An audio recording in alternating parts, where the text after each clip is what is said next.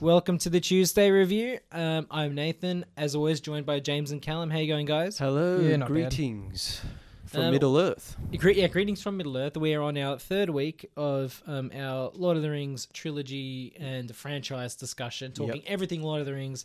This week with a focal point on Return of the King. The big boy.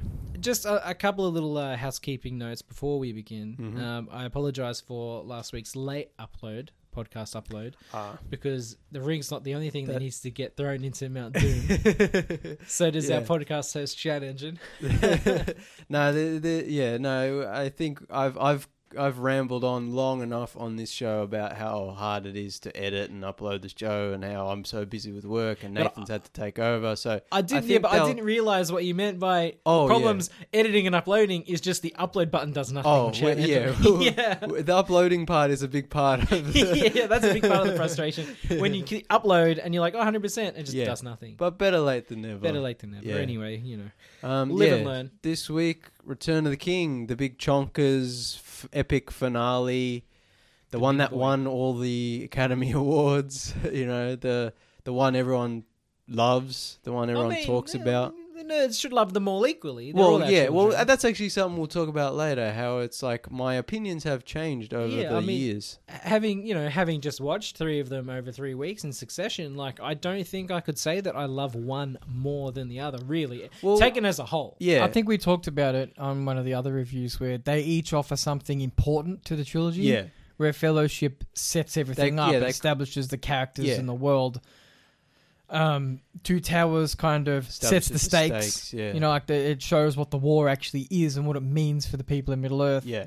And Return of the King, as we'll talk about, resolves the arcs and delivers all the payoffs. Yeah. Yeah, I mean, that's why it's a perfect trilogy. Yeah. I mean, and as it was written, it's written as one book, but split into 3. And you need each of the ingredients to filmed make the as perfect one movie. pie. Yeah. And that's a thing which we've reiterated a lot. It takes a lot to make a bad movie. People will work so hard to make a bad movie, and when a movie's great, it's like every little piece has to fall in place perfectly, And so for this trilogy to have worked the way it did, once in a lifetime. Yeah, it's just every little piece had to fall into place, and it did, and it's a truly amazing thing.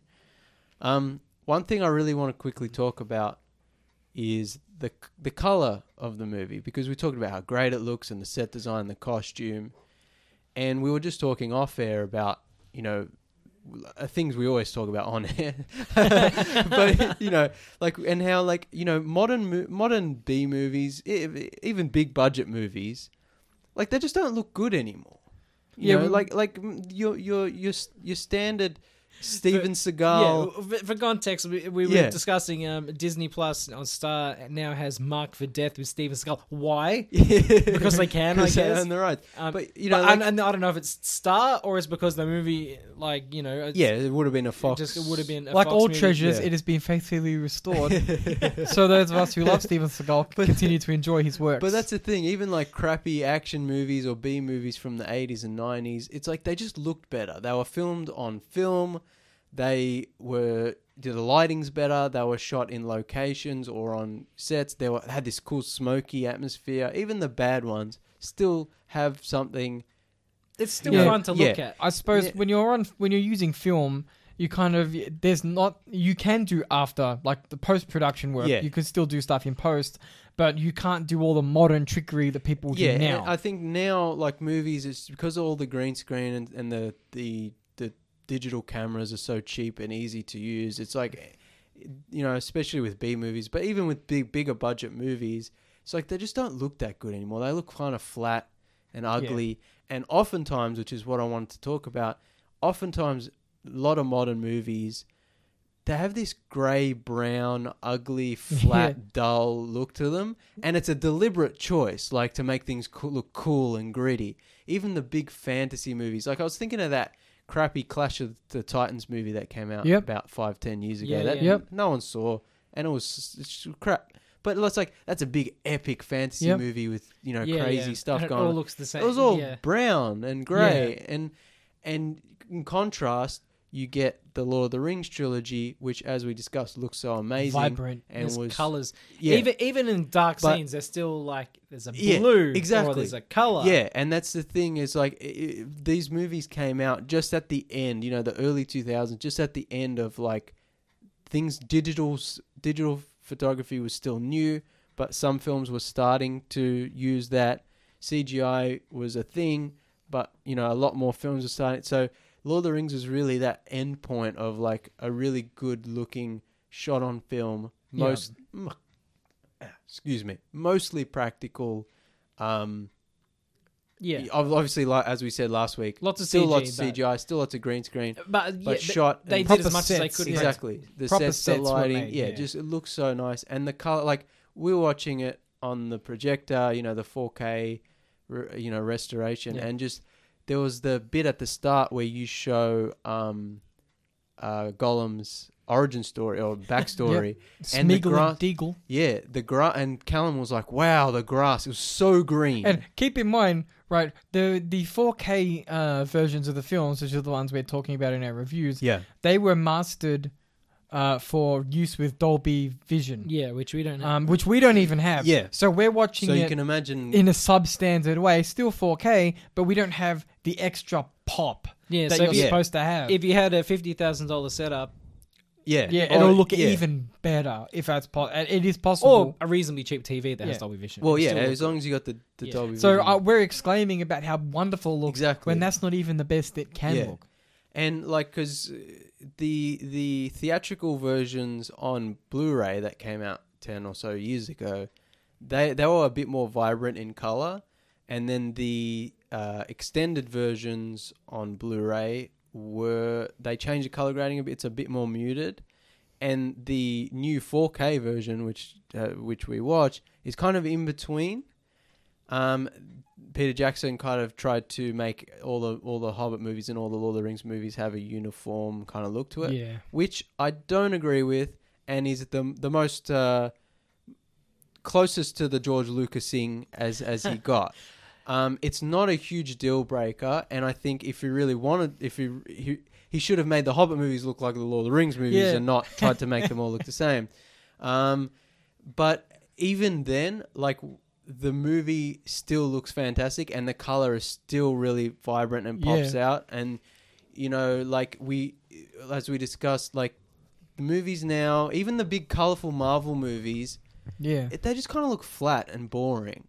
It doesn't have that vibrancy that like old 80s fantasy movies, sci-fi movies have. I'm thinking about some of the big action scenes from Endgame and Infinity War, and there is a lot of dark, like there's a lot of grey. Yeah, there's a lot of browns, and like it does, like there's you do get scenes of color.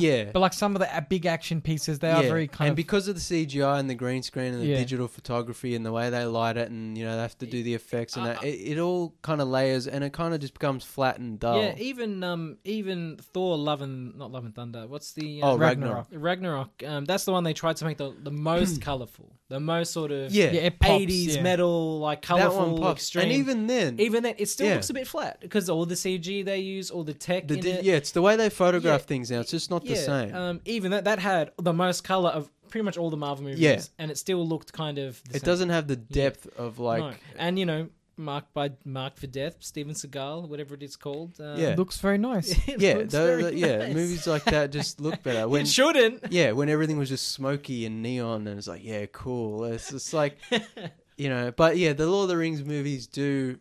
Just they look good. They just pop, and they look so nice. And even with the 20-year-old CGI and green screen, there was never a moment where I was like, "Oh, this was really aged poorly."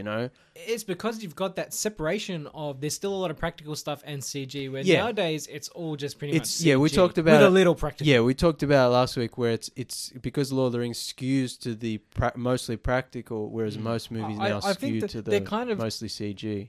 We're kind of lucky that Lord of the Rings is such a Middle Ages kind of story, because the costumes are complicated to make, but visually they look very simple in terms of the hobbits. I guess so. Relatively simple clothing that you don't need to CG augment Do you know what I mean? Like on the scale that they would for, say, an Avengers movie. But we talked about this off air about Cyborg in the Justice League. How the CGI looks terrible. It was always going to look terrible. It doesn't. Yeah, exactly. It doesn't. It looks like one of the when you get a graphics card and it has the example on the box. You know, but it's like it doesn't matter how much money and time they spend on it. It always ends up looking that way because they have so much other CGI to do. Whereas we were like, if you did it practically, it might be a bit bulky or whatever, but as we discussed, it'll age better. And also, as we discussed before, if you do a combination of both, it ends up looking better. So if you pad the actor a bit and make a few, but then you leave some room for CG, so he's got joints so he can do stunts and move. The stuff on Cyborg's face could have been practical. Yeah, I mean, I guess. Yeah. For instance, that's something that where you're focusing on a lot. It could have just been... And this is another thing. Anyway, we don't have a lot of time. Back to Lord of the Rings. One thing really quickly. When you do a close-up of something, that's when you do the practical version. When you're doing a long shot, that's when you do the CG version. This is what Lord of the Rings does. This is what many great sci-fi fantasy films do. Now, everything's CGI. So they do a super close-up, looks like terrible CGI. And it's like, well, you could have made a practical just for that, just for those close-ups. That's how you make movies. You have a close-up thing. You have a rubber gun for stunts. You have a blank firing gun for when you need to shoot. Like, it's not always the same gun, And like it's movies are fake. Everyone, it's a trick. Like you have to make. The actor will have one T-shirt to get ripped, and then 20 other T-shirts that have slightly different alterations of rips, and then one with a little bit of blood, one with more. That's. I think, I see like movies these days at standard they cost $100 million to make, and however much of that goes to CG. I feel like, you know what? If these film directors from the classic age, 1930s, 1940s, if someone gave them $100 million to make a movie, my God, they would explode. They'd explode, or we get the best movie. Or we'd get a Ben-Hur every other week, or or we'd get a Gone with the Wind every other week. Whereas now you get these $100 million movies. It's like, where did that money go? Yeah, you watch Lord of the Rings, every penny is on screen. Yeah. Rambling on again as we do. We should call this the Tuesday Ramble. No, but the larger point is that we're lucky that the films were made when they were made, because now we have this practicality to the film that you don't get in more modern movies. It came out right at the right time of you had CGI to do the stuff that was good enough to do the stuff that you couldn't do practically, but mostly practical, and you had a director who at the time knew how to combine those elements and knew how to focus. Because especially like I said, the costume design, they did the best they could to make convincing costumes with what they had, because they had the ability to make simple costumes look convincing. Yeah, but even though the Rohan armor, which is so intricate and ornate, is just beautiful. It's all like actually made. Yeah, as far as I'm aware. Yeah, no, it is, and even the orc armor. We see a lot of close-ups of the orcs as the movies go on, and the orc armor is so intricate, and there's just little bits and pieces and scratches, and it's so cool and detailed. It's just there's so much going on. You can watch this movie over and over again and just pause it and look at a different thing and go look at a different corner of the frame and go, wow. Appreciate whatever. The only thing I can think of, was it possible that they CG'd some of the horse armor? Or would they have attached? They would have attached it. Maybe for some of the longer shots. Keep in mind, but maybe when the horses got kicked by the elephants, maybe that was CG'd. Oh yeah, no, the elephants were real. We established that. Peter Jackson shipped them in. But also keep in mind, with movie magic, a lot of that horse armor might have been incredibly light. Oh yeah, that's the thing. Like, the horse armor wouldn't it won't be as heavy as it looks. The chainmail is not real. They weren't wearing real chainmail. Gimli's not real. Oh, these movies suck. That's not a real act. Yeah. Even just like, when they do close-ups of the ring, that's like actually a really big ring, like the size of a pizza or something, Like it's a really... Yeah, I didn't think of that. Yeah, like, so that's just movie magic, and these movies... I wonder where the ring is right now. that giant one? Yeah. In a warehouse somewhere. Yeah. In one of those Indiana Jones boxes, like in the warehouse. Well, I mean, we got so much to talk about.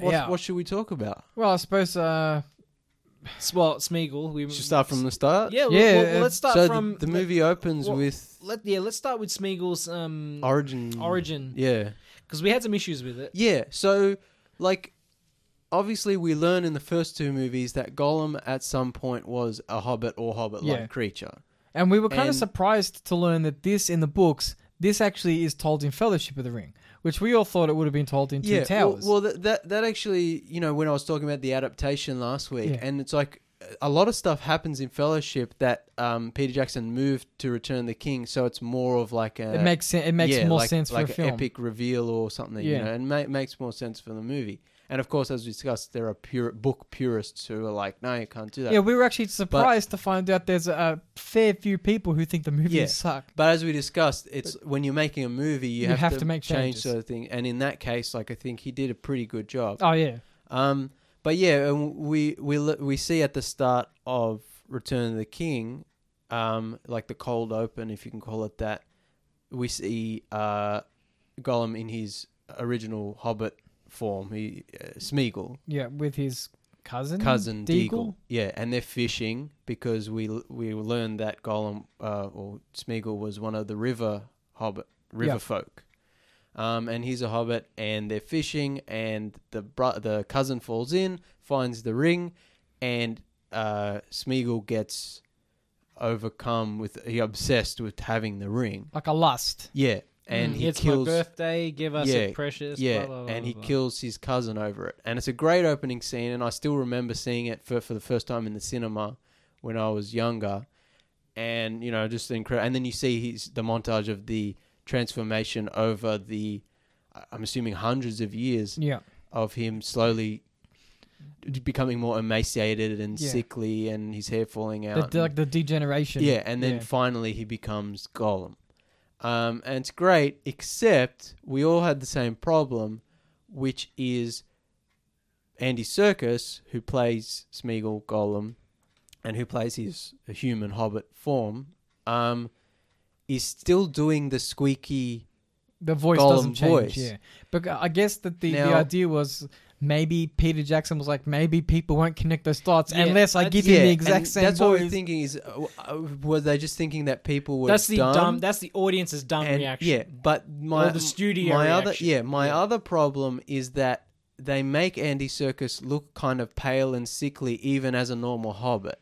Yeah. And I don't like that idea. He should have been healthy. He should have been a healthy, kind of round in the face. I know Andy Serkis is quite a thin-faced guy, but he should have been very red-cheeked, like all the other hobbit. hobbits. All the other hobbits we see. He should have been a very normal hobbit who is slowly corrupted by the ring and becomes that creature, including the voice. Yeah. Especially, and because they have that montage, you see him slowly becoming Gollum. He's coughing and he's all... the color leaves his face. Yeah. And so it's very easy for them to show his normal voice becoming more squeaky. And we want to see the corruption from start to finish. Yeah. We don't... I guarantee you it's a studio executive being like, but how audience is going to know it's the same character? And Peter Jackson just being like, what do you want me to do about it? That might be part of it, but I think it was also just a bad stylistic choice because, like I said, why would they make his voice and he look because audience creepy is at dumb. the same It's interesting, time, right? But it's because this is like the only fault of the trilogy. I mean, that's the thing is watching Return of the King, there's only a couple of moments where I was like... Because all the other movies we were almost 100% fine with. Yeah. And then Return of the King, I think it's this moment, and there might be one other moment I had a problem with later in the movie, I can't remember, that we had problems with. And it's so frustrating because Return of the King is so amazing.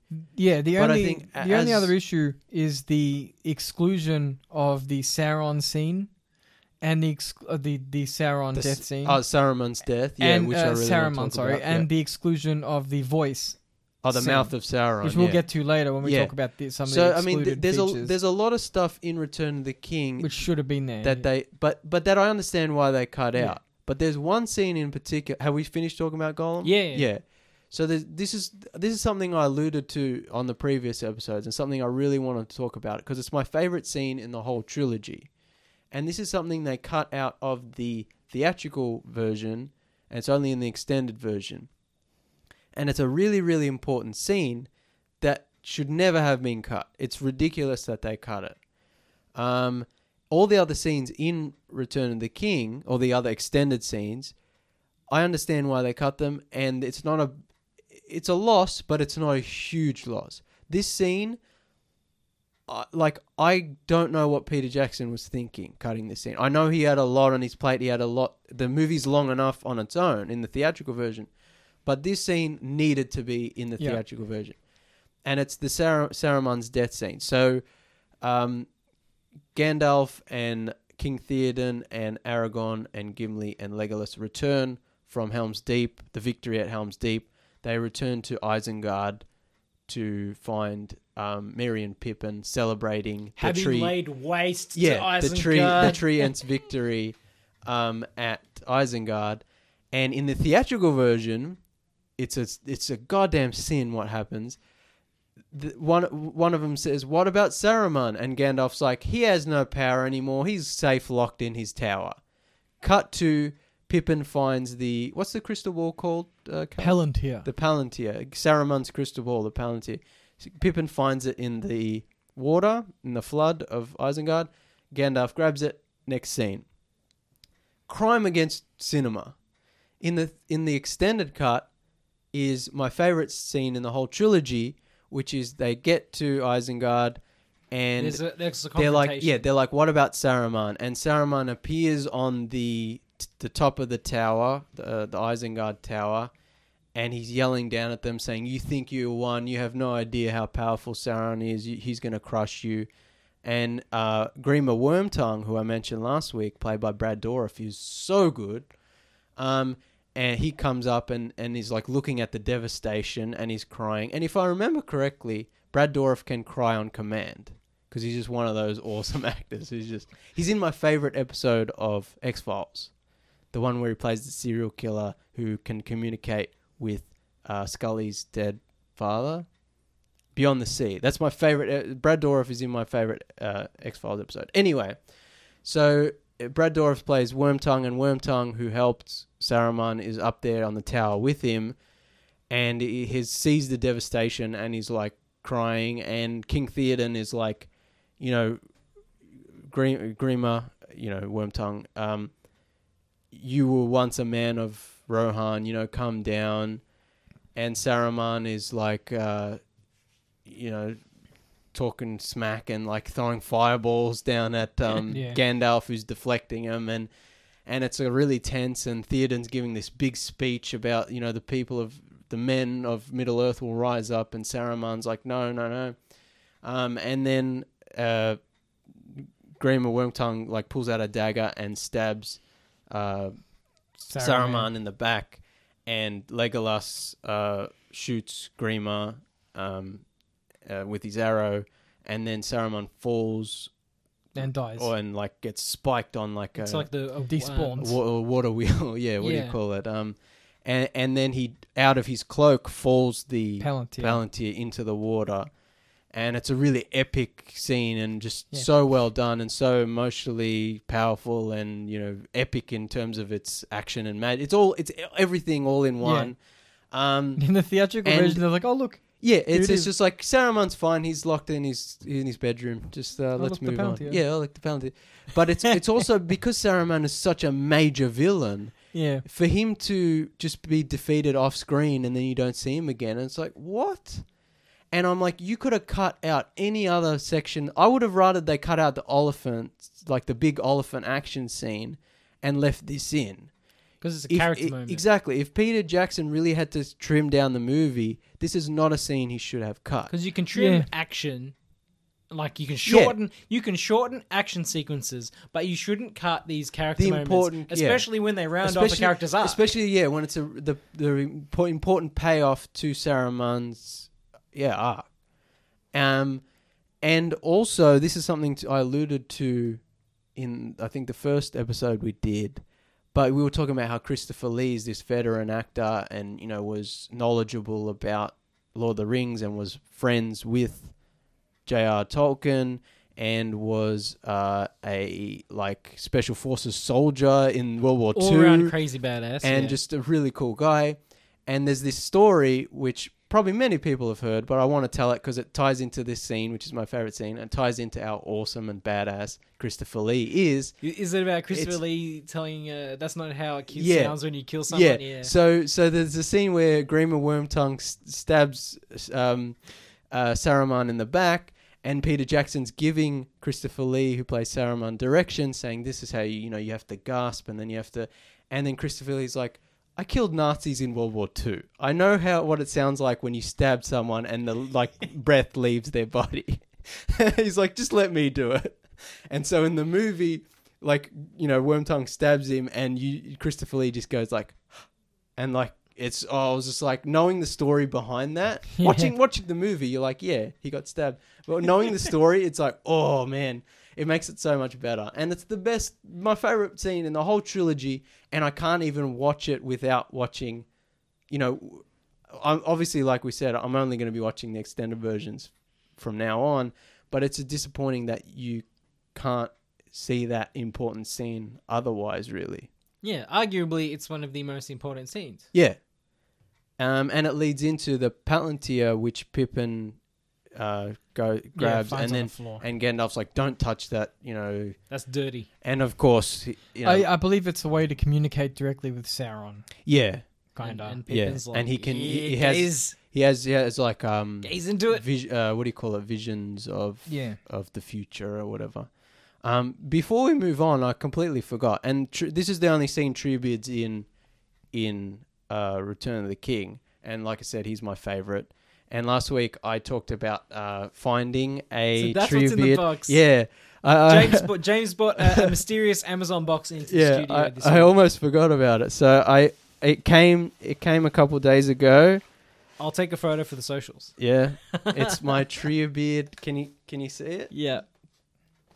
We're taking a photo. Dead air. It looks good though. It's a fairly large. So it's the Return of the King packaging, and instead of the Two Towers one, and it was brand new and sealed. And it almost killed me, but I had to do it. I had to open it. Now I know it's worth. I know it's worth probably a lot more than I pay for it, and it'll be worth more in the future. But I was like, I can't keep it in the box, man. I have to take it out. So I cut it open. It took me a while to get out.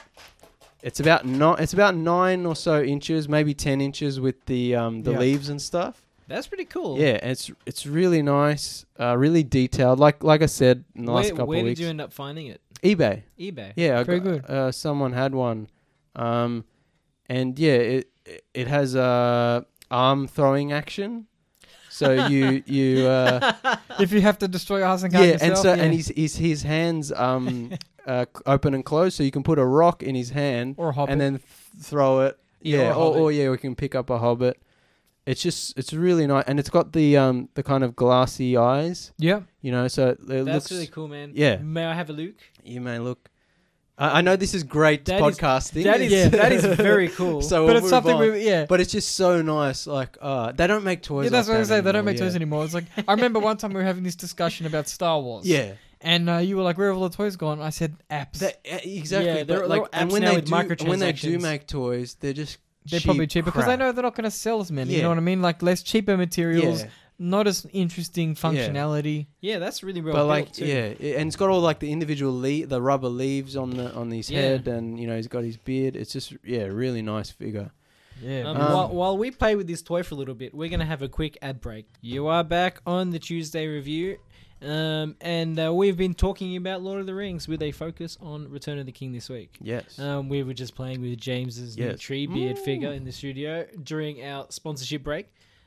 But now we're back onto the topic of Callum wants to start us off with the legacy of men. Yeah, so not men as in the gender. Men is in the race because Middle Earth, as you all know, is comprised of humankind. Quite a few different races, mainly being hobbits, dwarves, and elves and humans and men. Yeah, otherwise men with a capital. In the books, it's men with a capital, but they're called the Dunedain. It's like the race we're going to be talking about now. So Aragorn, played by Viggo Mortensen, who embodies the character completely. Oh yes. So there's a couple of different. Technically, would there be a couple of different races of men? Yeah, so you have... sorry. From what I understood, and I'm not sure, but I always assumed that there was was it the Dunedain? There's the Dunedain. Who are like I call them the first men, even though that's Game of Thrones terminology. Yeah. But it's and then descended from them are normal men. So keep in mind... Because or is it just bloodline-y stuff? Yeah, because Aragorn is directly descended from them, and Isildur, he continues to carry genes, that. Yeah. Whereas by the end, by a few hundred years after the movie, they won't exist anymore. Sort of thing. So the Dunedain, which means men of the West. Yep. Were a race of men with a capital M, descended from the Númenóreans who survived the sinking of their island kingdom and came to Eriador, which is the main continent. Yeah. So my assumption is that there would have been habitable races in Eriador which were not of the Númenóreans. Yeah. Which could be the reason why there's so few Númenóreans left. Yeah. They settled in Gondor, which is where Aragorn comes from, and a couple other places. So yeah, there's obviously we're not talking experts or historians, so please take what we say more or less with a grain of salt. But the reason that the Númenóreans or Dunedain are special is because they essentially had a closer connection to the gods. So in the Silmarillion, I believe they had like a temple they could communicate directly to like the heavens with. And they were also capable of magical feats, whereas, of course, the humans in the Lord of the Rings movies we see certainly can't. No. The only people to use magic are the wizards, the elves. Elves have, in a limited capacity, the elves, and technically Aragorn towards the end of the book. He's like, end of the movie? Or is that just in the books? I think that's the book. He can heal people at the end of the book. That's the book. It's referenced in the film, but this is basically supplementary stuff that's not in the movie. Yeah, it's just an explanation of the. So Aragorn is the last of these men of the West. Yeah. Because of his bloodline. Yeah. Because essentially we learn in Two Towers that he's 87 years old, despite having the appearance of like a 40 and vitality of like 40 or so. Yeah. And essentially his return signifies the return of like the noble man to like the high seat of power. Yeah. But it also symbolizes the age of man coming. Yeah. So there's an idea in the Lord of the Rings movies and the books that like the elves have had their time. Yeah. And that time is now coming to an end. Magic and elves are going out of the world, and the time of men is coming. Now, I think I'm correct in saying that the Lord of the Rings, while it's fictitious, it's supposed to technically be like a tale from Earth's older history. That's what I always assumed. That's what I assumed. That I could be wrong. Because I always assume when they say the age of men is coming, is what they're alluding to, or potentially what Tolkien was alluding to, was that the present day. Yeah, a time without magic. Yeah, we are in the time of men. Like the only race we know of are the human race. We don't have elves, we don't have dwarves and magic. So when he says the time of men, obviously Middle Earth doesn't match, Earth's geography or history. No. But it's like a time. It's like a time before memory. Yeah, exactly. Yeah, and that's I always assumed what Tolkien was getting at. And again, this is just an assumption. I'm not an expert. I always assumed what he was getting at is that all our legends and fairy tales and so on come from a real place. Do you know what I mean? Yeah, it's all. Of course, it's all fake. No, but like the idea was that Middle Earth existed. He found this text and he's translating it. And then the Age of Men started, and we forgot because magic went out, but now all it's not based off any one group of people. It's just like a completely fictitious prehistory. Yeah. Now, so the reason we mention this is because when Aragorn returns to the seat of power, it also signifies the downfall of Sauron and the destruction of the ring. Like that all happens around the same era. So one of the reasons Sauron is so scared of Aragorn is because if he returns to the throne, the Age of Men begins and the magic goes out of the world, and of course Sauron himself is essentially a wizard. Yeah, the same as Gandalf. Yeah, and the other Blue Astari and so on. Yeah. more powerful. But still one of the same. So if magic goes out of the land, that weakens his connection to Middle Earth. This is why the elves in the previous 2 movies are leaving and going to the Undying Lands. Because they sense that their time's coming to a close. Yeah. Which, of course, this close occurs in Return of the King. Yeah. So when the ring symbolizes magic in mainly negative magic, but it also, we can think of it as symbolizing magic as a whole. Yeah. Right? So when Frodo chucks the ring in Mount Doom...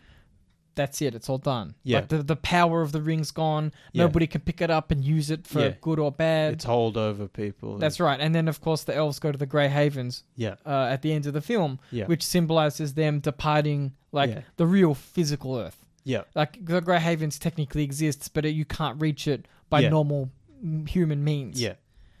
So this arc, this ending...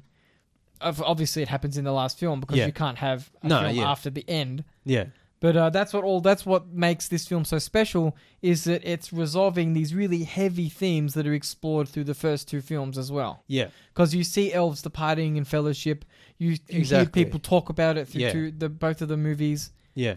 And the books as well. Yeah. You see the elves leaving. Yeah. And it ties in with Arwen and Aragorn's relationship, and she decides to stay, and that ends up almost killing her. Yeah, and I'm sure over time Aragorn, like the power of the bloodline, would also diminish as well. Yeah, it would weaken with every generation. Yeah. But yeah. So my point is that the arcs are so deep in this trilogy. Yeah. That's what a lot. It won all the awards for a start. Nobody ever thought Return was the weakest of the movies. No, but that also was like a trilogy. Yeah, it retroactively makes the other 2 movies stronger. Yeah, because there's such satisfying payoff. Yeah, whereas you look at, I hate to bring it up, you look at Star Wars. Yeah. Because, we didn't particularly like any of the Star Wars sequel movies, but you look at the payoffs in The Rise of Skywalker. Well, it's the Game of Thrones thing where it's like, it doesn't matter how strong your first few seasons are. If your last seasons suck, the whole thing is going to retroactively be tainted. Yeah. And if Return of the King let everyone down, then the first 2 movies are great, but it kind of lets the breath out of it. Yeah, retroactively ruin the first 2. Like the Expendables. Well, I mean, those are completely different because you can watch them in any order. You know, but the third one was the weakest, and it sucks. Yeah, but that's not really. Yeah, that doesn't really apply. But yeah, I mean, Return of the King had almost. I mean, I guess they all have their heavy lifting to do, but Return of the King almost had the most. Yeah. Yeah. I guess Fellowship. I mean, they all had. Yeah, but I was saying before, they all have their task. Yeah. But yeah, Return of the King, worked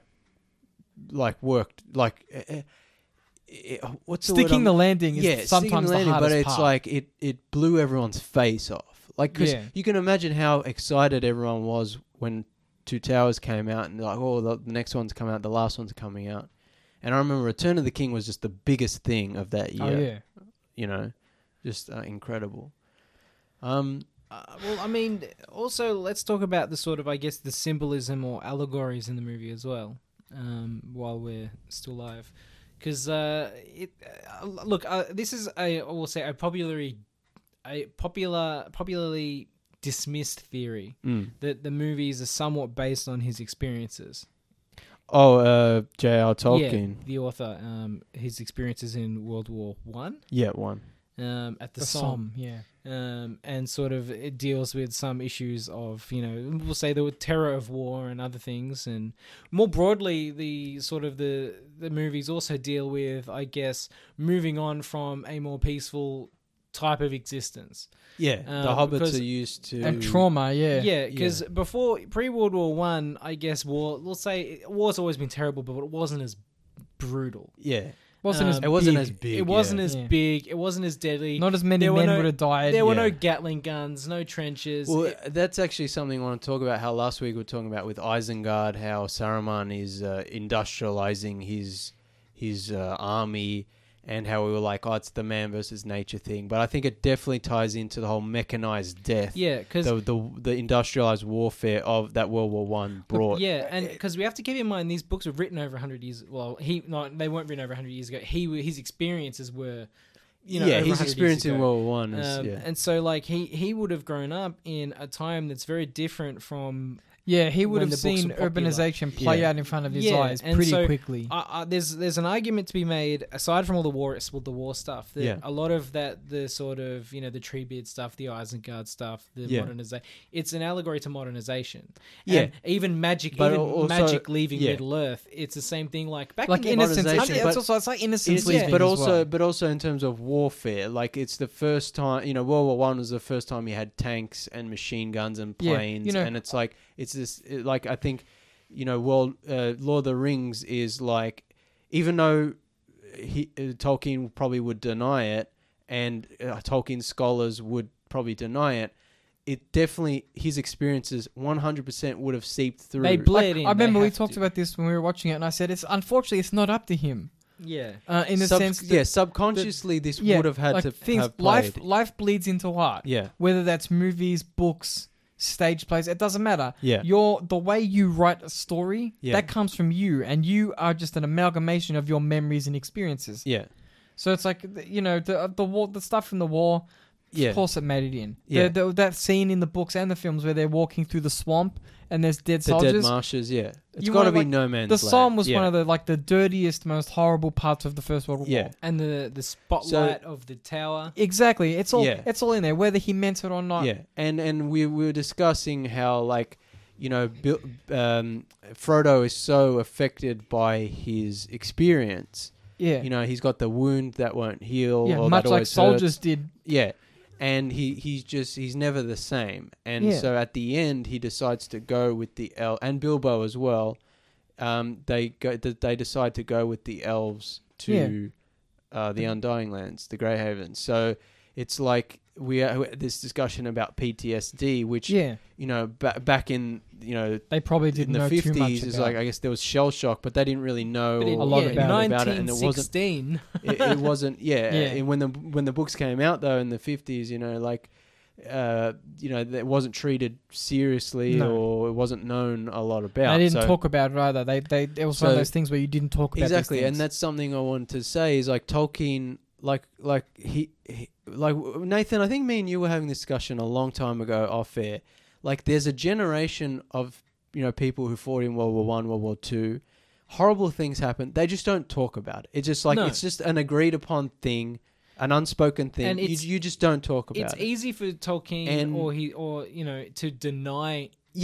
And a lot. But why would he want to confront it? A lot of people who went to war then wrote books, made movies, made songs, whatever. That definitely bled through into the work, and they would deny that it had anything to do. Especially, and what we're saying is, it's just subconsciously it has to. Especially his generation, that stiff upper lip. Kind of mentality. Yeah. He wouldn't talk about it, even if it, the closest I can come to is Robert Graves with his memoir, Goodbye to All That. And he talks the terrible things him and Tolkien, because they were the similar generation, World War One, they saw and did terrible things. Yeah. Like horrible, nightmarish things. Yeah. And, like rats eating people in the trenches. Yeah. And that kind of thing. So it's like, you want to tell me that doesn't make its way into your world? Yeah. When there's a war going on. Even if you're making a magical fantasy, fun adventure, there's definitely there's parallels that can't be denied. Now, of course, it might not always be super intentional, and some things people claim are just way off base. Like, obviously not everything in the movie is about, like, people say the One Ring is the atom bomb. I'm like, no, it's not. No, it's not. Tolkien hated metaphor. So that's why I think that he genuinely didn't feel like his experiences bled into the book. Yeah. But like we said, some things it's not up to you. But the fact that Frodo comes back and he's completely changed and things aren't the same that's right. anymore. He never came back from the war kind of thing. Exactly, yeah. Like, that can't be a coincidence. The only metaphor that I've read that I like, which I think is completely fake, but I like it anyway, is the elves leaving is like, there's no more innocence in the world. We already know how everything in the world works. That's what I was going to say, is that I think plays into the war as well. It's like you come back from war and it's like the magic has gone out of That's right, but it's also like innocence it's also like the complete understanding of the world. Yeah, you know what I mean. It's like the elves represent mystery and magic, and it's like now it's the time for science and being an adult. And that's probably completely fake, but it's one that I think has a grain of truth to it in the sense that elves represent these Tolkien's things. probably spinning in his grave right now, but we're trying to be respectful of. No, but like and it's like also that's completely wrong, but I still like it. Yeah, but it's a message of the books as a whole as well, because like when the book, when he was a young man, as we said, he would have grown up slightly into major industrialization and stuff like that, right? And like especially with the magics going away, right? Yeah. He would have seen magic in his youth. People still believed in a lot of that sort of those like those myths and those like they believed in fairies and they had traditions, and he would have seen that go. Yeah. Whereas as war and modernization and industrialization led to the radio, television. Yeah. There was less time for those traditional magical beliefs, we'll say. And so, like, I think it's a whole big... his experiences in war, his experiences growing up from what was probably, if he didn't grow up in the city, a hobbit-like village, possibly. Or his parents might have had, like, a smaller village. Yeah, the country towns at the time would have been very traditional. Like, going to London would have taken a few days, It would have been a trip. Pre 1900. And it's like, I think the whole thing, like that magic's going away, like the industrialization argument, I think you can make that. And the same thing with the parts of it. We're wrong. We're wrong. We're just talking. We don't know what we're talking about. We don't know what we're talking about. But you have to understand that in all these things, there's also a grain of truth, because that's the way stories are told. Yeah.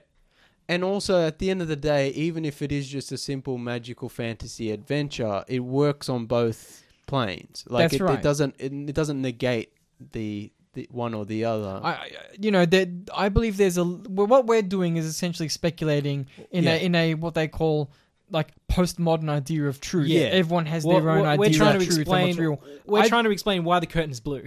Basically. Yeah. Now, I do believe that our idea of this postmodern idea of truth has its limits. Yeah. But I think that when you're deconstructing a story like Lord of the Rings, like I said, like certain things are baked in. Yeah. And you can't. Tolkien can say no, but at the same time, things can represent things you not be aware of them. It's also an interesting exercise in taking something from a time that is so different from the time we're living in now. Something from the 50s, taking it now, and you're looking at it through a modern lens. It's like last week we talked about with the female characters, representation and so on.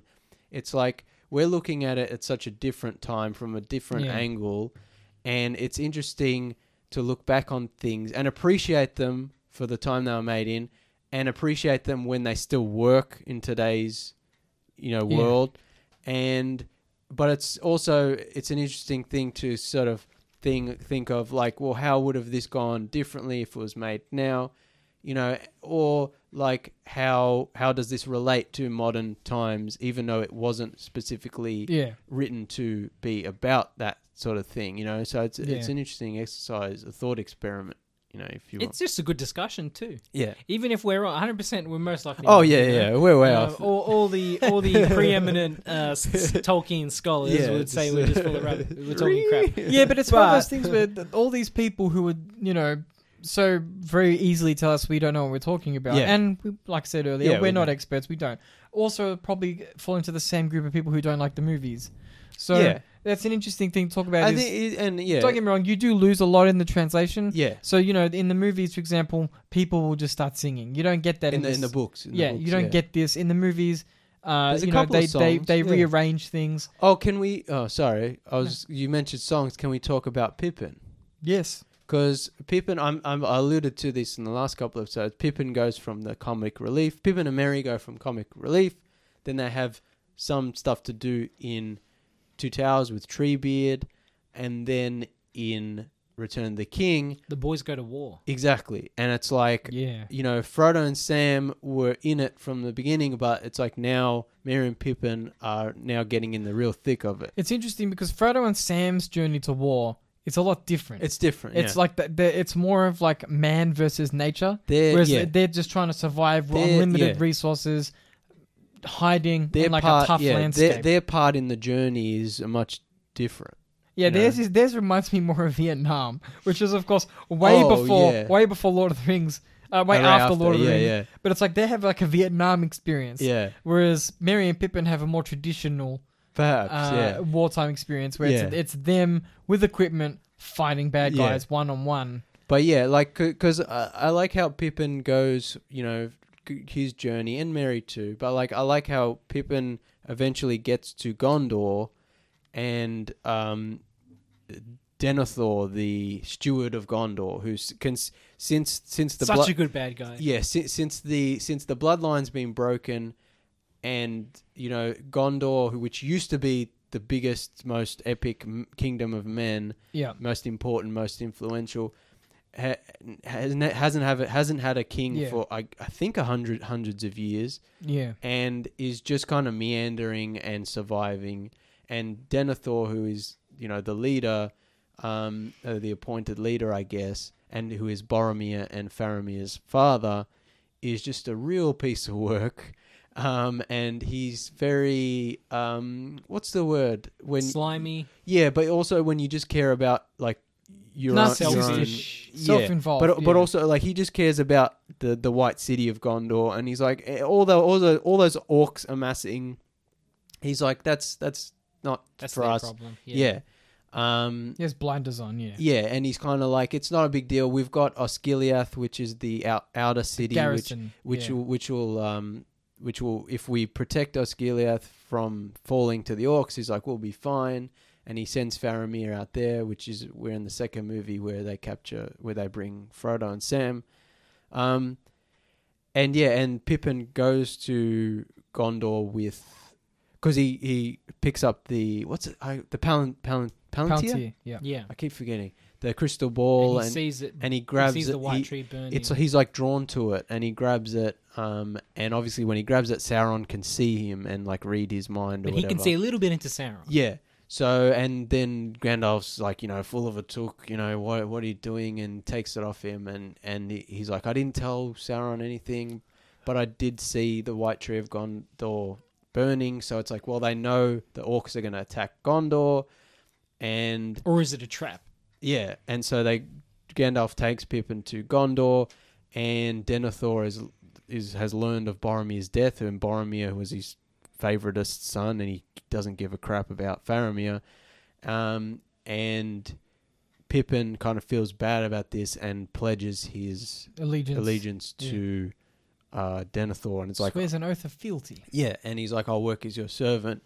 And I really like all this stuff. Like, it's kind of a medieval thing. You kind of swear to become someone's servant, to pay a debt or whatever. And there's like a camaraderie between Pippin and Faramir. And then Denethor is like, tells Faramir to. So Osgiliath falls to the orcs. Yeah. Which is a really cool, violent scene with all the orcs killing the guy. Yeah, also, there was more like bloody violence in this one. I think I only really remember seeing one sort of actually red, bloody type. There's some choice gore in Two Towers, but I think this movie, because there's more battle scenes, it kind of ramps it up. There's also Gothmog, the hideous, deformed orc leader. That's like choice, like really good prosthetic Peter Jackson horror movie, like horrible monster, like so good. Anyway, Osgiliath falls. Faramir goes back to Gondor. Is like, we're screwed. We got to do something. And Denethor's like, you're bloody useless. Boromir wouldn't fail me like this. Go back. And Faramir's like, we can't go back. Like, we'll get slaughtered. And he's like, go back. And then Faramir's like, you wish I died and Boromir lived. And Denethor's like, yes. And I was like, oh, man. And then Faramir goes back to Osgiliath, and all his men get killed, and he almost dies. Yeah. And Pippin sings this really very sad dirge. Yeah, which is, I really like that scene where it's intercut with Faramir's, suicide run. And Pippin's singing to Denethor while he's eating. That's really gross. Like an animal. All the close, all the close-ups of him. Old school medieval king type eating. Yeah, with his hands. But also, like the cherry tomatoes. It also symbolizes. Down his chin. It also symbolizes like the madness consuming him. Yeah, he's like eating all this stuff while people are dying. It's a very visceral image. Yeah. And I like Faramir comes back, he's wounded, and they think he's dead, so Denethor loses his mind, and the orcs march on Gondor, and he looks out and he sees hundreds of thousands of orcs, and he sees Faramir's dead and Boromir's dead, and he loses his mind, and he tries to burn Faramir on like a funeral pyre. Yeah, along with himself. Yeah, and then Pippin has to fight his way through the city, which is being overrun by orcs, which is cool because Gandalf comes to save him, and he's doing this cool stuff with his staff and his sword. And Pippin is scared, but then he ends up killing some orcs with his sword. Yeah, and he runs back to Faramir and pushes him off the pyre as it's burning. And Denethor, who's covered himself in oil to commit suicide, catches fire and like runs out onto dark. it's so cool. And like he runs out off that cliff thing off the edge of the city, and he's like on fire and he's falling, screaming. It's so epic, so well done. It's like a Shakespearean tragedy in a way. Yeah, it is. Also, there's that awesome scene where Gandalf is riding back up the steps of Gondor with Pippin on the back of Shadowfax, and the Nazgul Witch King lands on his... I think they're called a Fell Beast. It's one of those dragon things that they ride. And he lands the Fell Beast, and he lights his sword on fire. Yeah, he just raises it and it catches on fire. So and cool. he's like, Gandalf, I have magic too. You're doomed. And Gandalf's like, Gah-hee. And then he uses the Witch King uses the magic to destroy Gandalf's staff, right? And it just obliterates it. It's so cool. And then that's when Aragorn, I think, brings the army of the dead. And someone cuts the Fell Beast's head off, by the way. Don't forget about that. Oh, we'll talk about that as well. Yeah. But that stuff's really cool. Well, I mean, should we talk about how much time we got? Should we go off air and then come back? Yeah. Okay. Yeah. Let's do that. We'll be back in a sec. You are back on the Tuesday review. We're back. So we were talking about the battle at the end, or throughout most of the movie. I mean, most of this movie is the war for Middle Earth, like the sort of decisive battle against Sauron's dark forces. The culmination. He's been amassing them for the first two movies, and now we get to see them in action. And of course, we see how the men only have, Rohan and a few outlying kingdoms, and so King Theoden has to kind of spread his forces out to try to amass reinforcements, and then they camp out on the edge of Mordor, or near Gondor, and they only have a few thousand men, and they won't gain much more, and the orcs are outnumber them. Endless. And you've got the eastern armies and all the other dark armies that Sauron has amassed, and so Elrond, Arwen is dying because the magic's going out of the world, and she has decided to stay in the world of men instead of going with the elves to the Undying Lands, and so she's dying, and Elrond brings she tells him to reforge the sword, right? Elrond? Yeah. Arwen tells her father Elrond to reforge the Isildur's sword,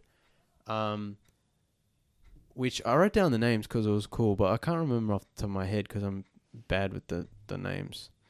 So the sword was called Narsil, and then they reforge it, and it becomes Anduril, which I mean, Tolkien names are the best. Like everything means something. There's always there's several different names, several which different is smart origins. Too, because once you reforge it, it's technically it's a different sword. Yeah, it's that argument we had when we were talking about WandaVision, where it's the ship argument. It's like it's rebuilt. Is it still the same sword? Yeah.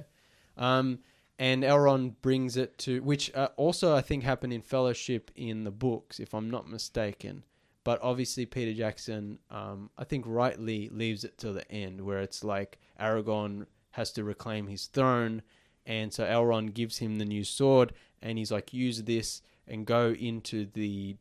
Are they called the Dead Mountains, or am I just making that up? But he goes into the mountains, and...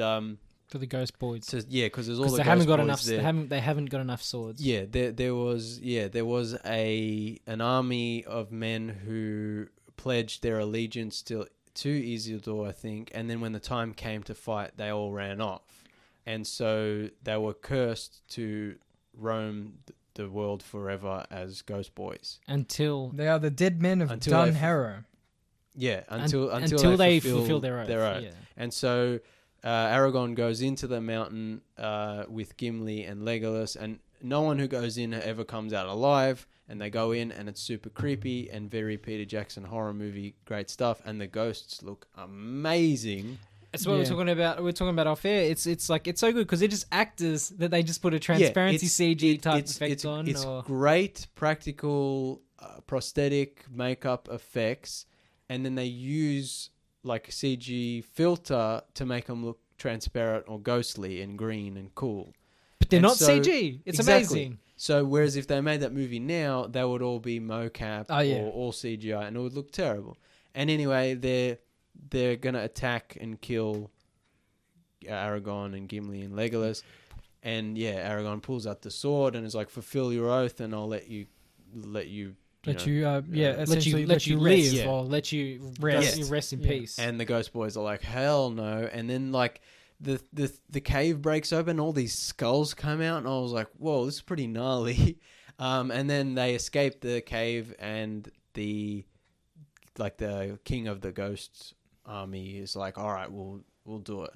And so the ghosts board one of Sauron's army, the boats, and they're like a living, moving mince machine. Yeah, it's like a swarm of insects. They just devour everything. It looks so good, like the battles in this movie. But when the Ghost Boys come, and so they're like Gondor is being overrun by orcs. They're almost it's a lost battle. Yeah, they have cave trolls and catapults and like all sorts of crazy stuff going on, and Gondor's about to fall.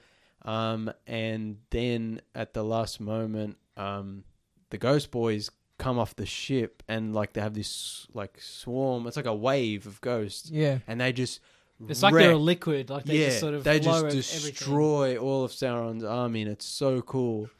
And meanwhile, on the battlefield, you have the Oliphants, which are like huge woolly mammoth, even bigger, like King Kong size. Yeah, like 50 massive, feet elephants. With huge tusks, and they're just wrecking all of the armies of men.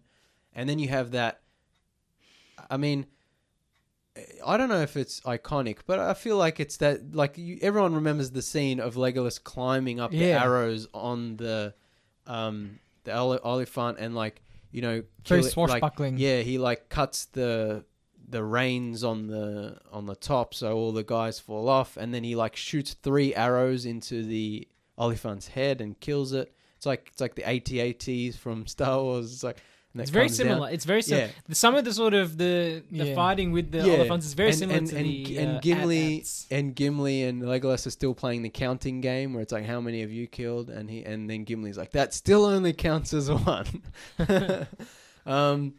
But yeah, one thing I want to mention is that, we talked about in the last couple episodes how, there's a lot of CGI in these movies, but they usually only use it when they really have to for big, crazy things.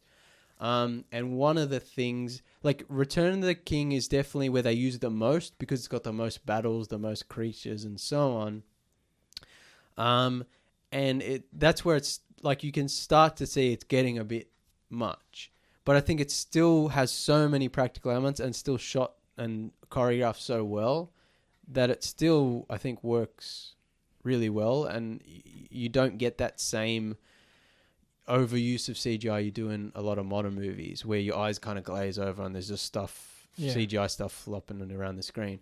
And also I like how the only one who does crazy over-the-top CGI stuff is Legolas, because he's an elf.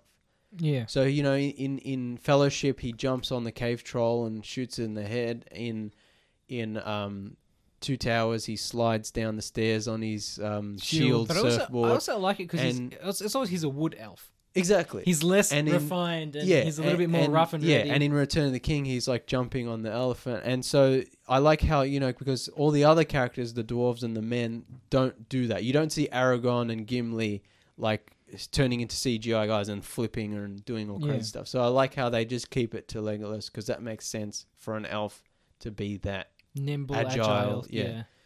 And so that's going on, and then in the middle of it, so Merry and Éowyn have been forbidden by King Theoden to join the battle. He's like, this is no place for halflings and women. He's like, you guys stay behind. But Éowyn wants to fight, and Merry, again, like we said, like the hobbits come such a long way. Merry wants to fight as well. And so Éowyn does like a Mulan thing and puts on a helmet and pretends to be a soldier and grabs Merry and like, come with me and we'll stick together and we'll fight together. And so they're like fighting orcs, and it's pretty cool. And we get the cheesy, iconic line. Yeah, and then the Witch King lands, and does the Fell Beast grabs King Theoden and his horse and like throws him, and he gets crushed. And crushes King Theoden, and then the Fell Beast is gonna eat King Theoden with the Witch King on it, and then Éowyn steps in between them and is like, she cuts off the Fell Beast, or someone else cuts off the head. Who cuts off the head? I can't remember. Oh my god! I don't think it's her. I'm old. I can't remember 3 days ago. Yeah, anyway. But yeah, someone cuts off the head, and then the Witch King comes down, and he's got that huge like mace weapon on a chain. It's crazy. And flail. He's flaying around, and Éowyn grabs a shield, and he hits the shield, and it like breaks her arm. And he's like, no man can kill me. Yeah. She's like, I am no man. She takes and then I am no man. Yeah, and then and then Merry like stabs the Witch King in the leg, and he's like, owie, and then that gives Éowyn a chance to stab the Witch King in the void. Which he's also got that really cool black metal crown helmet thing. That was so metal. And he gets stabbed in the base. In the void face. Yeah. Now, this scene's always been awesome for me, and it's still awesome. But I was thinking about it. I'm like, they established that Ringwraith can't be killed by mortal weapons. That's correct. And I never even thought twice about it. But apparently in the book, it's a magic sword or something that Éowyn uses. And I thought, I know there's a whole bunch of stuff that Peter Jackson couldn't put in the movies, and that would just take up too much time. But I thought a good way to do it while still having the same amount of screen time and not having to introduce new elements is having Merry stab the Witch King and then him dropping his magic sword, which we've already seen destroy Gandalf's staff, so we know it's powerful. Yeah. And then Éowyn grabs it up, and then Éowyn grabs the magic sword and then plunges it in, and then that's what kills him. He's killed by his own magic sword. That's the same amount of steps, while still explaining how the Ringwraith is destroyed. Okay, so this is from a Reddit thread. Yeah. And this is from Jaysk. I don't know if I'm pronouncing the name correctly, but credit goes to this person. The whole thing about not being able to be killed by man is more of an exaggeration. When Angmar fell and the Witch King got away, Glorfindel, from the books, of course, and I don't think Glorfindel's in the movies. Or, no. If he is, he's not named. It's like a Silmarillion kind of character. Yeah. Prophesies that he will never be killed by man. This is the same as running away, stealing my phone, and blah, blah, blah, blah, blah, blah. Technically, you can kill him. It's just hard. The reason why the Witch King died in the books is this. Sauron gave the Witch King loads of power. Hobbits acquire the ancient Barrow swords in the books. Yeah, so that's not explained. Which were made long ago to combat the power of the wraiths. Merry had this stored and stabbed him. Think of it as disrupting a magic shield, and then Eowyn delivers the final blow. Yeah, so when Merry cuts him, that's what gets rid of his magic, and so Eowyn can. Yeah, because the hobbits have the special swords in the books, but they don't have them in the movies. In the movies, they kind of gloss over this fact, and there's the insinuation that a face blow is enough to finish him off. Which, I mean, I guess if you really wanted to... I mean, it's not important. It's not a big deal. But if you really wanted to explain it just within the canon of the movie, without any outside, the fact that she wasn't a man, could have been the thing that broke the magic spell. If it's a prophecy, it'd be like, no man will kill you. It's like, well, it's a woman that kills him. It's a hobbit and a woman who kills him. Not so what would have been really cool? Maybe the magic only worked against mortal men and elves. You know what would have been really cool? If there was a short scene where Aragorn was blessing the swords. Or Gandalf, and then you could say, oh, well, it was blessed. And then, low magic. Yeah. I'm saying, it's not a big deal. It's not a deal. It's just watching, it's still a great it's scene. It's like a continuity issue more than Eowyn finally gets to do something. But it was just one thing I was thinking about. I was like, they could have easily explained it in another way. Yeah. But it's a cool scene. I guess we should, before we run out of time, we should talk about, like, Frodo and Sam's actual, journey. Most important journey, which is why this whole... series exists, is to get the ring to Mount Doom and destroy it. Yeah, and Sam really shows his colours as the real hero of the trilogy. And Sam's the real hero of these movies. He's the only one who really the whole time keeps his sort of keeps the faith basically. Yeah. And because Gollum is leading Frodo and Sam into Mount Doom, and obviously Gollum wants to kill Frodo and take the ring back for himself. And Sam has known this from the beginning, but Frodo wants to trust Gollum because he pities him and he realizes that's what the ring does. Gollum have this strange ring bearer bond. Yeah, it's like that's what the ring corrupts you, and it's like he feels bad for him. He's like, it's not his fault. He's that way, he's an addict. But he probably also knows that that's what he could become as well. Exactly. Yeah. And so Gollum leads Frodo into Shelob's lair, which is a giant spider, which is awesome, and still stands up 20 years later. And so that's a really scary horror movie. We were talking about this. It's like there's so much just cool shit. Yeah. In Lord of the Rings, like Tolkien is like. I know he didn't invent a lot of this stuff, but he just put all the coolest stuff in. Yeah, in the book still. Like, this is the coolest stuff. It's like what do they find in? Oh, then a giant spider when you attacks think them. of fantasy, you think of all these elements together in this kind of way. You think of Tolkien's version of fantasy. But so the spider's like going to kill him, and he escapes. He uses the light of the star that Galadriel gave him, and he escapes. But then Shelob sticks him with her stinger, paralyzes Frodo, and she wraps him up in a web. And then Sam, the real hero, comes and fends her off with Sting. He grabs Sting, the sword, and he fends her off, and it's awesome. But then the orcs come, take Frodo. They're going to eat him. But then they all start fighting each other, trying to claim his mithril vest. Yeah. And so they're all infighting. And then Sam... we should also mention that Frodo is so corrupted by the ring and blinded that he tells Sam to F off. Yeah. He's like, I don't trust you anymore.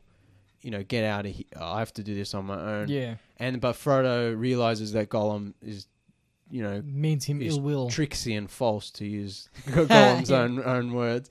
And goes back to save Frodo, saves Frodo from the orcs. They dress up as goblins. They infiltrate Mount Doom. Meanwhile, the Sauron's eye, which is looking over everything, is pinpointed on them, and he's going to find them.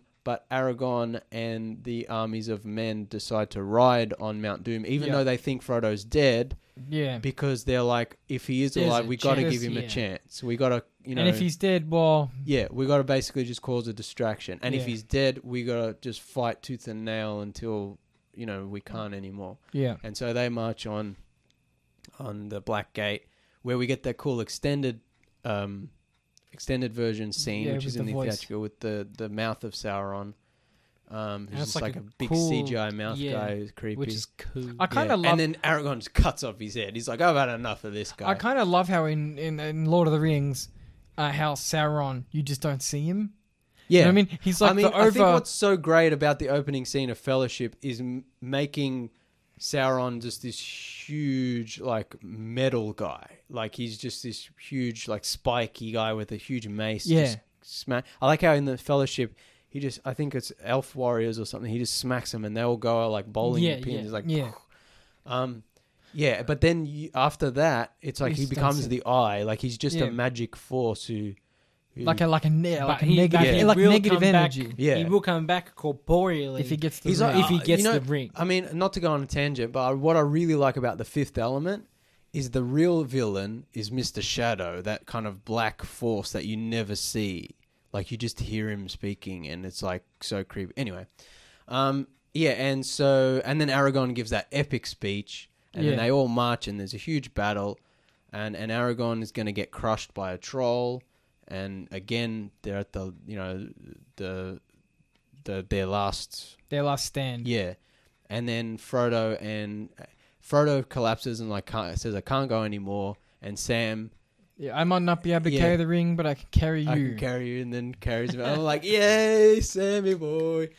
Yeah, and then they get to the lava pit, the fires. And then Frodo's like, nah. Frodo's about to throw it in. He's like, nope, it's mine. Well, it's mine. Why shouldn't I? Yeah, exactly. His own Bilbo moment. Yeah, but then Gollum jumps out and like tries to get it off him, but Frodo puts it on, so he goes invisible.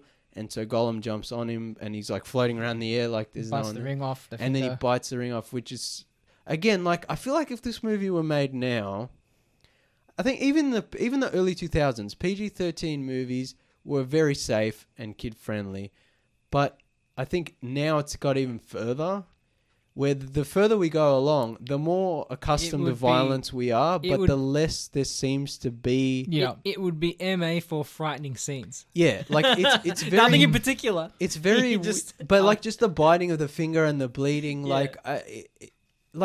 these three movies are super okay for most kids to watch. But also as we've discussed, there's a lot of horror scenes, a lot of gore, and like I said, because it's against mostly orcs and creatures, and because their blood isn't red. It's the censors are like, oh, it's okay, but there are a lot of like human, like, you know, fatalities. Exactly, yeah. And so like I feel like if this movie were made today, like the most we'd get is like whatever we get in the Marvel movies, which is a little bit, but not a lot. Not impactful violence. Exactly. And it doesn't have that same feel. And violence still feels very real in these movies. Yeah, and it's like I said in the earlier episode where the actual combat, like where they're trying to kill each other with swords, like there's this kind of really... There's also, it doesn't seem overly choreographed. Yeah. It seems like people fight. Like the reason I love the original Star Wars movies... Exactly. ...is like when... we had this exact same discussion, I think, in the Fellowship episode, but I said, in the original Star Wars, there's definitely more of a classical fencing style. Yeah. And so there is a sort of choreographed nature to it, but it does feel heavy, and they are trying to kill each other. And in Lord of the Rings, it does have that kind of scrappy nature of like, you know, they're trying to, and the swords are broadswords and they're heavy and they're trying to kill each other. Whereas, again, I'm going to repeat myself as I always do, if this movie were made today, more CGI, more flippy floppy, more martial arts fighting, and it would suck. And probably a shaky cam. And I love, stuff as too. Much as we all love martial arts fighting, it has a time and it has a time. There's no room for it in Middle Earth. Yeah. Like, even Legolas jumping around, like, he never does kung fu. No, that's right. You know? It's just athleticism. Yeah. But, so Gollum... I guess Gollum technically destroys the ring, if you think about it. Because Gollum falls off the cliff. He almost takes Frodo with him, but I think Sam grabs him. Yep. And then Gollum falls in, and then the ring melts into the lava.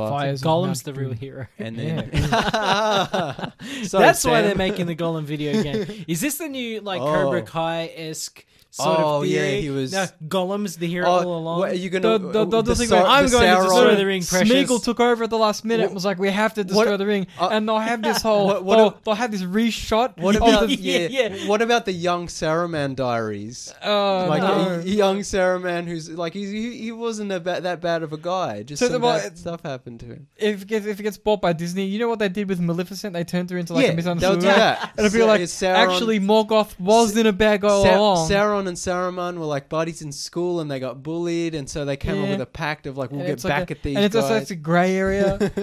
Oh no!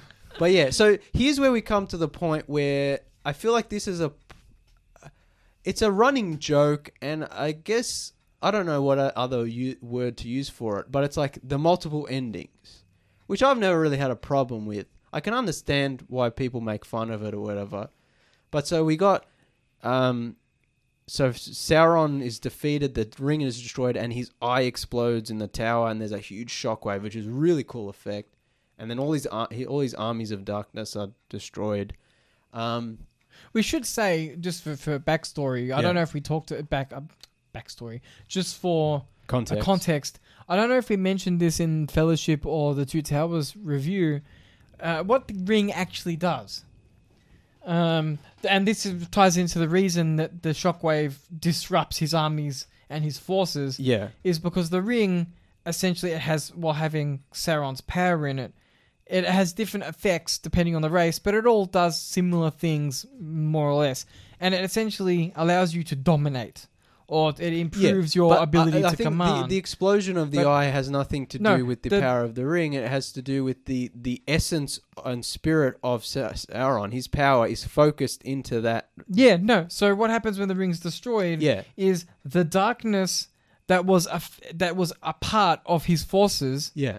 From the creation of his forces, that was like infecting his forces, gets displaced. Exactly. And as we discussed, the ring is the symbol for magic in this universe, and if it's destroyed, all the magic and those forces being bad bad apparitions of magic, whatever you want to frame it, essentially get affected by its destruction. Yeah, so Frodo and Sam are like on the edge of Mount Doom, which is now erupting and collapsing.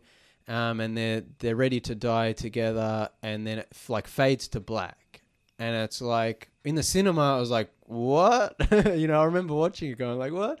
And then it fades back in, and then the eagles come, it's like Eagle Boys, and then they grab Frodo and Sam and save them, and then I think it fades to black again, and then it fades up, and then Frodo awakens in Rivendell, and that's when all the Fellowship come in.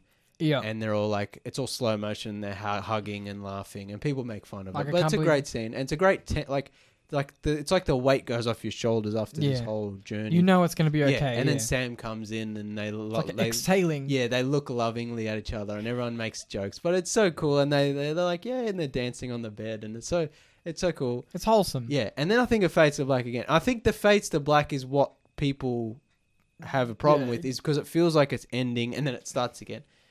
You think it would have been better with a hard cut? Oh man, Star Wipe.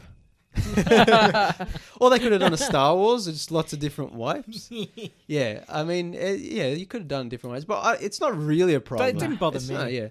And then you have Aragorn's coronation. Yeah, very epic. Emotional scene. Aragorn sings in that, which is very Tolkien-esque, which is cool. Arwen comes back, and she's fine now, and she has a vision of her son with Aragorn, and that's why she decides to stay, because she's like, even though he'll die and I'll keep living. Although technically, I think I have to read the books, but they hint that she'll become mortal as well. They hint that, but I think that's more of an effect of magic leaving the land. Yeah, true. I think it's like what was magical will become mundane. She might also still live longer than him, even if she becomes mortal. Yeah, I'm sure there's notes somewhere about that, but yeah. Yeah. But yeah, so yeah, and then everyone's happy, and then there's that epic scene of everyone bows to the newly crowned my friends, king, you bow to no one. and then the hobbits Cheese. bow. Yeah, he's like, Nah, you but bow come to- on. Spielberg No, cheese. so yeah, good. it's the best. 10 though. out of It's the 10. best. And it makes so much sense. Like the whole movie's been about crowning Aragorn. He's the long forgotten king. He's gonna bring peace back to Middle Earth. But the real heroes were those little The hobbits. unassuming hobbits from the Shire who didn't want to leave the comfort of their own home. Like Bilbo. Bilbo didn't want to leave, and he became the hero of the story. And then they go back to the Shire. Frodo writes his Memoirs. part of the book. Yeah. It's just, and I think we made this joke off air. Like all his memoir is Yeah. I no know. ring. We said that last Yeah. week. Yeah, I yeah. miss No it. ring makes Frodo a dull boy. They didn't let me put it on. Yeah, and then that Frodo and Bilbo now is very old because the ring is no longer sustaining. I do like that scene where they're riding in the cart and Bilbo's like, "Do you have that old ring of mine?" Yeah. And Frodo's like, "Sorry, Uncle, I lost it." And he's like, "Oh, it's a shame. I would have liked to see that ring again." Because you just know if he'd told Bilbo that he destroyed it, Bilbo would have tried to kill him. Yeah, really, like he would have done Would that. have had that face Yeah, again. that face again.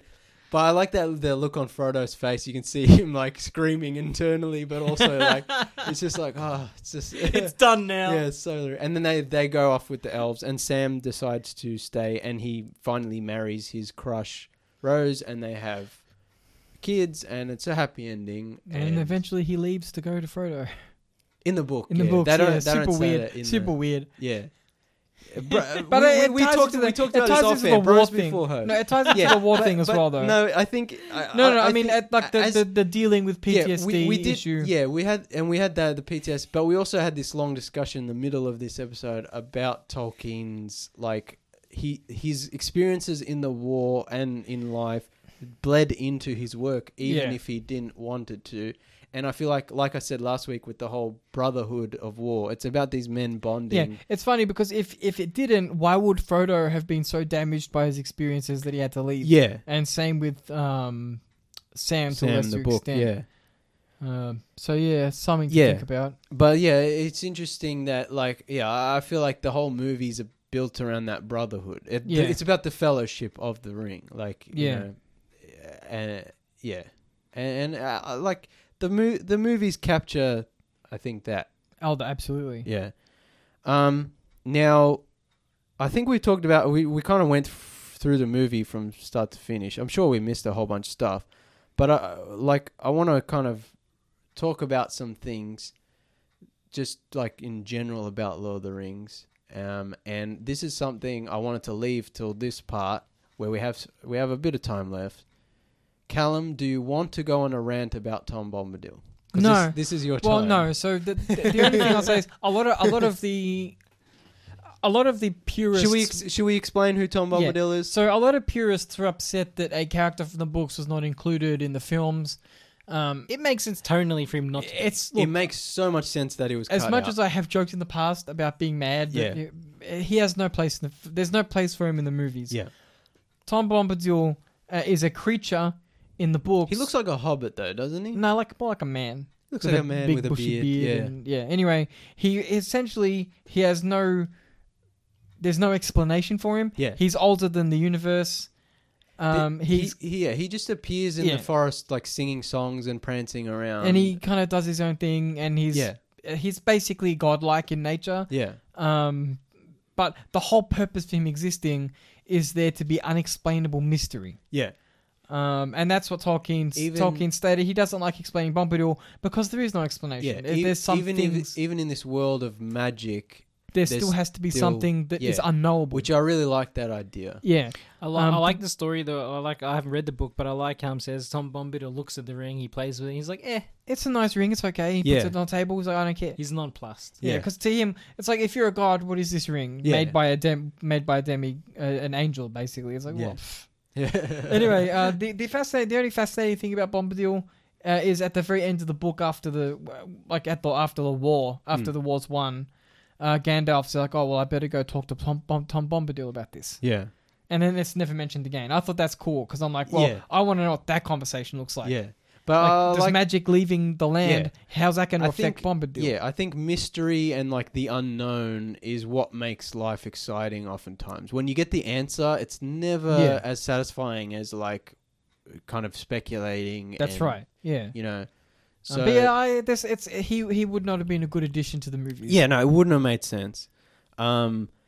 And I think this ties into a point I wanted to talk about, and I think I ranted on a long time about last week, how, you know, the adaptation, obviously Peter Jackson had to change a lot of things, add things, take a lot of things away, streamline things, modernize things. And it is the definitive live action Lord of the Rings. I don't think we'll ever get anything close to it ever again. No. And we've discussed many a time as to why that is. And like we said, lightning in a bottle, movies like this will never be made in the same way again. Studios would not take the risk. No way. But in saying that, I would like to see a animated adaptation that is almost 1-to-1 to the books. That'd be great. Maybe like one season a book. That'd be great. And not even like full like episode season. Maybe like, I don't know, 6 episodes, you know. And, you know, have it be more a straight adaptation of the books. You maybe using Tolkien's art style, like his own sketches and stuff, or Ghibli, using like a Studio Ghibli style, or using, there's a famous artist called Alan Lee who did a lot of illustrations for Tolkien, like who brought his world to life and who Peter Jackson consulted when making Lord of the Rings. And if you look up Alan Lee's Lord of the Rings artwork, you can see inspiration for the movies, but also it has its own distinct style that's not influenced by anything else.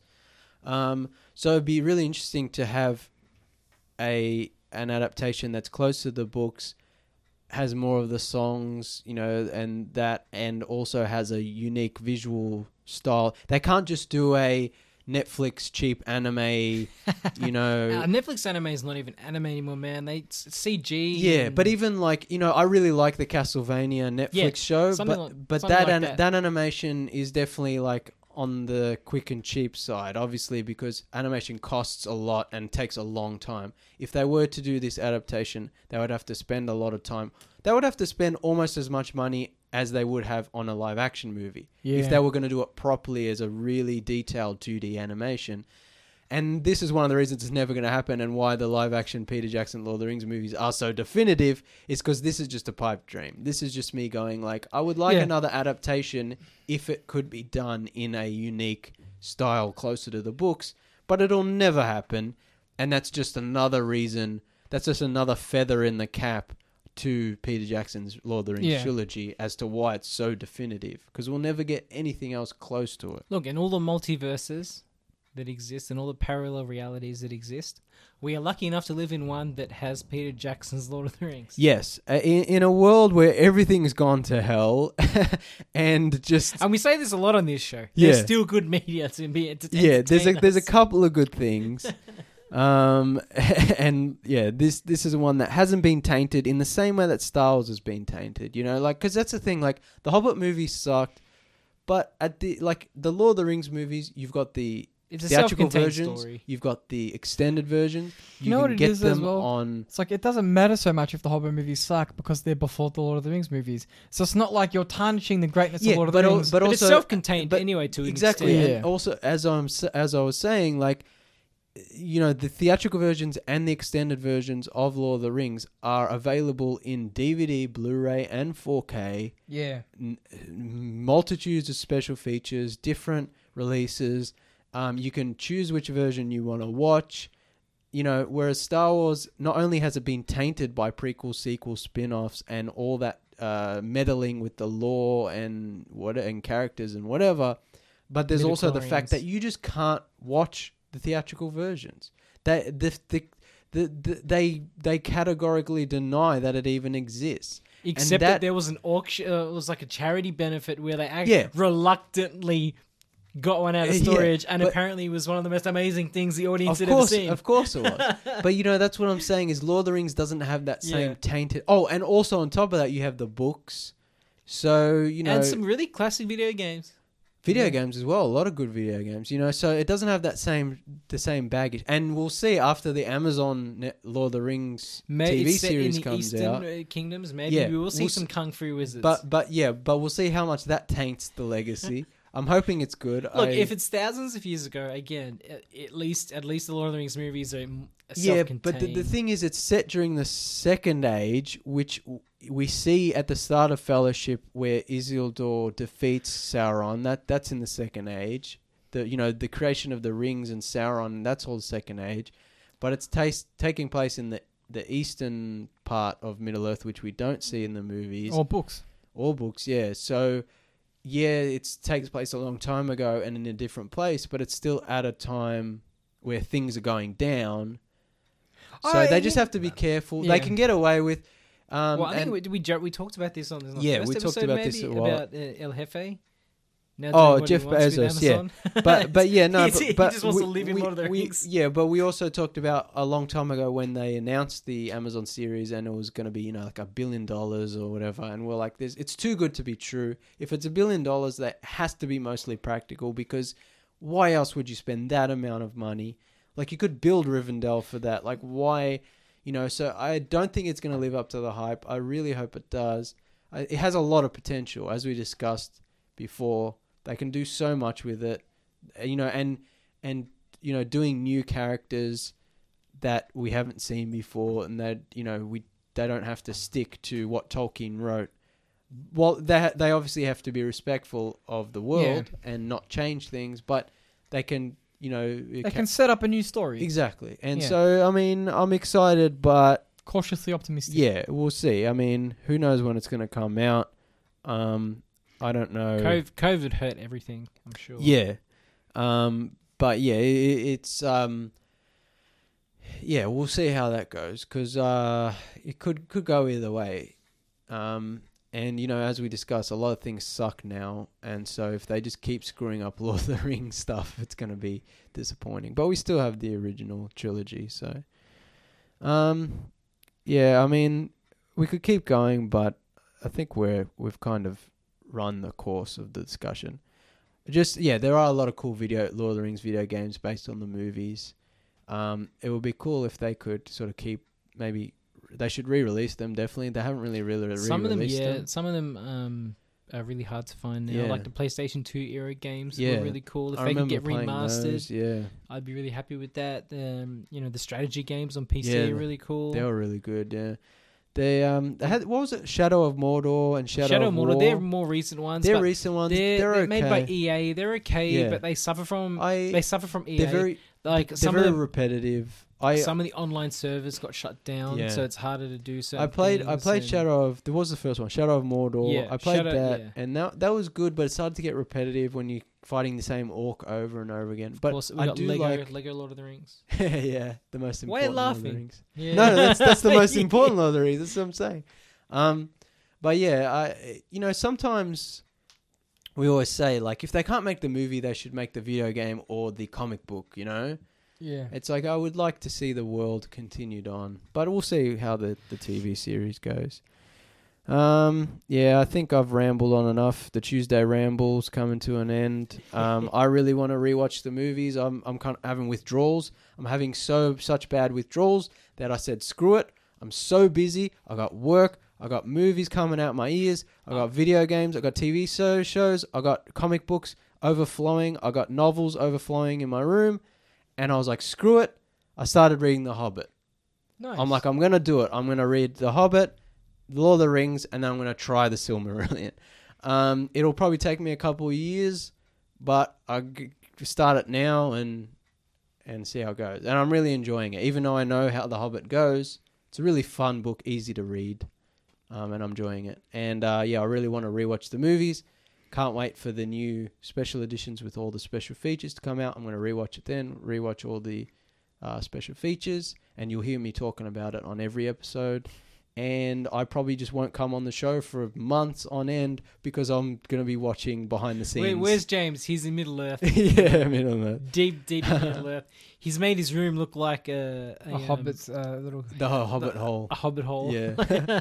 I'll paint my door green.